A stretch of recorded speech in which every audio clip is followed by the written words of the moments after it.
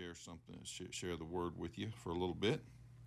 And so let's pray for some people. Don't forget to continue to pray for Grandma. I got to see her on Saturday for a few hours, and she's trying to get back to where she can come. So we miss her, and continue to pray for her. Continue to pray for baby Joel. He's on my heart today. Just going through some tough times. And, just the little fellow, the blessing is he doesn't know. And if God spares his life, he'll hear from his parents. But let's pray that this doesn't affect his heart, because childhood situations like this do affect adulthood in the hearts. Let's pray for his mom and dad. They're going through some real struggles with that. So thank the Lord for that. Hey, I wanted to mention that Patrick is still sick and just doesn't know what's wrong. We think this rapid strep test did not reveal strep because his throat's hurting. So pray for him, and let's continue to pray for other folks on the prayer list. Well, let's go to Lord in prayer. Lord, thank you for the day, and we pray that you bless us. We look into your word, and bless the prayer requests we've mentioned. We think of baby Joe we've been praying for so long. And Lord, we know you do hear and answer prayer, and you have answered prayer, and you have blessed. Lord, we pray that you continue to bless and give that family comfort and that little boy relief. Heal him, Lord. And Lord, just pray that you just do a miracle there. Now bless as we look into your word in Jesus' name. Amen.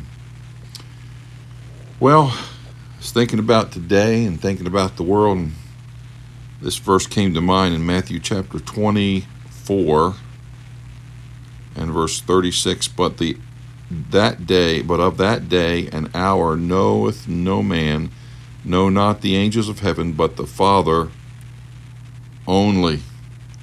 Verse 42 says, Watch therefore, for ye know not what hour your Lord doth come.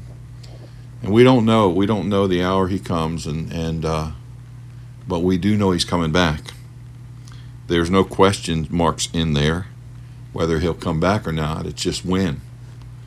And first of all, number one, we need to be relieved. We need to work and play and do whatever we do in this world with relief in our heart, knowing that God keeps his promises, and we're going to be in a wonderful place for eternity. Number two, we need to be ready.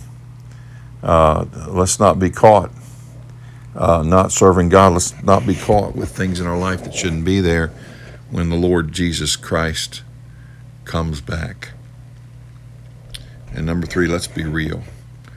Let's live in the real and not in fantasy. Let's live in the truth and not the falsehoods.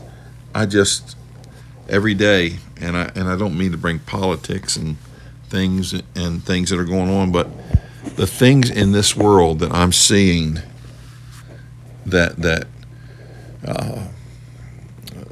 people are saying with a straight face. People are accepting the transvestites and the cross-dressers going into the kids in the school, and people are acting like that's normal. That's not normal. You say, preacher, what do you mean get real? I mean, we need to live holy, and we need to call out unholiness. Amen. Because he could come back at any time. Talks about the days of Noah, and it's like that. Lord have mercy, it's like that. So I just want to encourage you. I want to tell you, he's coming back. And it could be today. If it's not, let's keep on going. Let's keep on working and praying.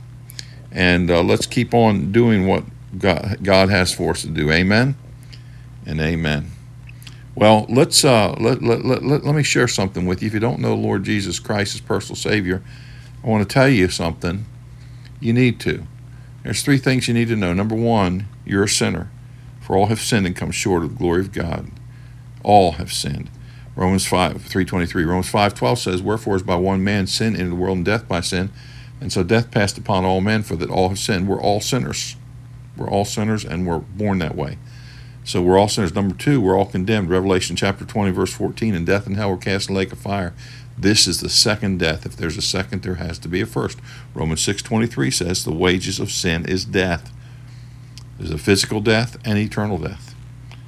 So number one, we're sinners. Number two, we're condemned. Number three, the Bible says in Romans 5:8, "But God commendeth his love toward us, in that while we were yet sinners, Christ died for us." Christ died on the cross. He was buried. He rose again the third day.